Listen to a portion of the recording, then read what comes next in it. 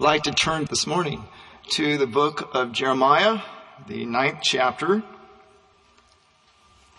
and look at verses 23 and 24.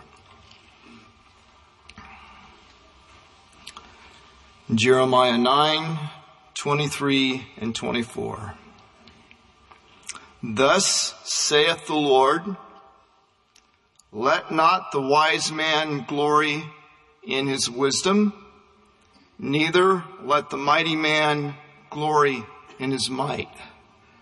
Let not the rich man glory in his riches, but let him that glorieth glory in this, that he understandeth and knoweth me, that I am the Lord which exercise loving kindness, judgment, righteousness in the earth. For in these things I delight, saith the Lord. Jeremiah had been prophesying to these people about God's coming judgment. And there was a warning here. Don't boast. The word glorious here, probably in our vernacular today, we would use the word boast or rejoice in or make a big deal. Don't glory. Don't think your wisdom is going to protect you. Don't depend on your wisdom. Don't depend on your might. And don't think your riches are going to buy you through. But for the one who glories, one who boasts, boast in this, boast in the Lord, that you know me. In our day today, there are those who think they're so smart they can get through anything. I'm here to tell you, no matter how smart you may think you are, sometimes the very smartest people realize how much they don't know. But no matter how smart you think you are, don't think that will get you through. Depend on the Lord. It says here, neither let the mighty man glory in his might. I was thinking about David and Goliath. Now, Goliath was truly mighty. He really was. We think he was probably about 9 feet tall. Big guy. And he knew how to fight. He was a champion, a veteran warrior. Not only that, he had some awesome weapons. They talk about his spear being like a weaver's beam, and how big his shield was, and how big his sword was, and all this armor that he had. He had so much armor and so many fighting tools that he had to bring along an armor bearer to help him carry it all. And then there was David, young kid, no fighting experience. His weapons were a stick and 5 smooth stones and a shepherd's sling. When Goliath saw David, he thought they were mocking him. I think he was insulted that they would send somebody like David out to fight him, because after all, he was so mighty. And who was this kid? But see, while Goliath gloried or boasted in his might, David boasted in his God. I heard someone say one time that while all the world was looking to see how big Goliath was, David was out there looking to see how big his God was. And see, if you can keep your eyes on how big God is, you have something. When we start to think that we can make it through on our own, or we've got things figured out, or somehow we're going to make things on our own, folks, we're headed for a fall. But when our eyes are on Jesus Christ, good things will happen. It says here, let not the rich man glory in his riches. Jesus told a parable about a rich man whose crops brought forth so plenteously that his barns couldn't hold all the goods, all the wealth. And so this rich man said to himself, here's what I'll do. I'll tear down my barns. I'll build bigger ones. I'll put all that I have in it. And then I will say to my soul, soul, you have things laid up for many years. Eat, drink, and be merry. There's no problem if Lord blesses you. That's a good thing, I think. But when we start to put our hope and our confidence in the money we have, that's a bad thing. This man thought he had it all figured out. He thought he had his retirement taken care of. He thought he was good for a long, long time. But God said, no. Today, your soul will be required of you. Be careful how much confidence you put in your money. God's blessed you, be thankful. But don't put your confidence there. Put your confidence in the Lord. Rejoice in the Lord. Make the Lord your strength. Wherever you're at this morning, you can do that. Whether you have a lot or little, whether you're brilliant or whether you're not, whether you're mighty or whether you're not, we can all put our confidence in the Lord because He's greater than all. 24th verse says here, but let him that glorieth glory in this, that he understandeth and knoweth me, that I am the Lord which exercise loving kindness, judgment, righteousness in the earth, for in these things I delight, saith the Lord. Get your eyes on Jesus. Rejoice in something, depend on something, depend on the fact that you know the Lord, that He's in your life. I can remember a day many, many years ago. I was just young and I was at home. I was in bed. There wasn't a big prayer meeting going on. But the Lord came down and He made Himself so real to me. I knew all about the Lord before that time. I was raised in a Christian home. I had Christian parents, Christian grandparents. I saw a Christian life lived out before me. I knew what it was like for people to serve the Lord. I believed it. But one day the Lord made Himself real to me. You don't catch the Lord. You have to bring Him into your life. You have to ask Him there. Doesn't matter how godly mom and dad were or weren't. If you ask the Lord to come into your life, if you open up to Him, He'll come in.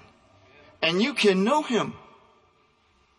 And so it says here, but let him that glorieth glory in this, that he understandeth and knoweth me, that I am the Lord which exercise loving kindness, judgment, and righteousness in the earth. Let's think about this for a minute. What is righteousness? I think the simplest explanation I've ever read, and pardon me if this is too simple, is that God just always does what's right. Made sense to me. But the Lord always keeps His word. That's something that we can take in our lives and you can just depend on. You can boast about this. You can glory in this. You can rejoice in this. God keeps His word. Get your Bible out. Read it. God keeps His word. Even when it seems like things aren't going in the direction that you think they should, God keeps His word. That's part of His righteousness. But another part of His righteousness is that He is completely holy. There is no sin in Him. 1 John 1:5 says, this then is the message we've received of Him and declare unto you. God is light and in Him is no darkness at all. We have a completely holy God. He's never sinned. He never will sin. Completely and totally righteous. God delights in righteousness. It says here, God, the Lord exercised loving kindness and judgment. I was looking at that. Well, what is judgment? Well, we know the Lord judges, but maybe the way that we could understand it best is God exercises justice in the earth. And you may say to yourself, well, I've seen this world a little bit, and there's a lot of injustice going on today. And there is. I, in my work, employ men who work for me. And one of the things that I have learned to do through the years is you don't go into a half-finished project and start critiquing it. Because the minute you say, you should have done that, or you should have done this, or this needs to be done over here differently, the guy just say, I'm not done yet. Well, God, in His case, He's not done yet. And justice hasn't all been meted out yet. There will be a day when the small and great will stand before God and books will be opened. And men will be judged for what they've done. People who think they've got away with things, find out they haven't got away with things. God's justice will be perfect. Every sin will be accounted for. Every wrongdoing will be taken care of. But you know, we as people, we love justice. When someone does us a wrong, somebody goes and damages your house or takes something from you that doesn't belong to you or somehow hurts you, we like justice. We want that person taken care of. We want the justice to come in. I had somebody steal a truck from me a while back, and they asked me, well, do you want the man arrested? I was a little surprised they asked that question, but yeah, of course. I don't have anything to worry about. They never caught him. I don't think they even looked for him, if you want to know the truth. But that's neither here nor there. We like justice when we're the victim. But see, the problem is that when you're guilty, we really don't like justice. When we're the one who's done wrong, justice isn't so good. What we need then is mercy. And so you take a totally righteous God, one who tolerates no sin. He's pure. He's holy. But the Bible says, for all have sinned and come short of the glory of God. So if we've all sinned and we've all come short of the glory of God, we don't need justice. We need mercy. Not only that, it says in Romans 6:23, for the wages of sin is death. That's a pretty stiff penalty. So what did the Lord do? Besides exercising judgment, justice, and righteousness, the Lord gave us loving kindness. John 3:16 says, for God so loved the world that he gave his only begotten Son, that whosoever believeth in him should not perish, but should have everlasting life. Folks, we all need God's loving kindness.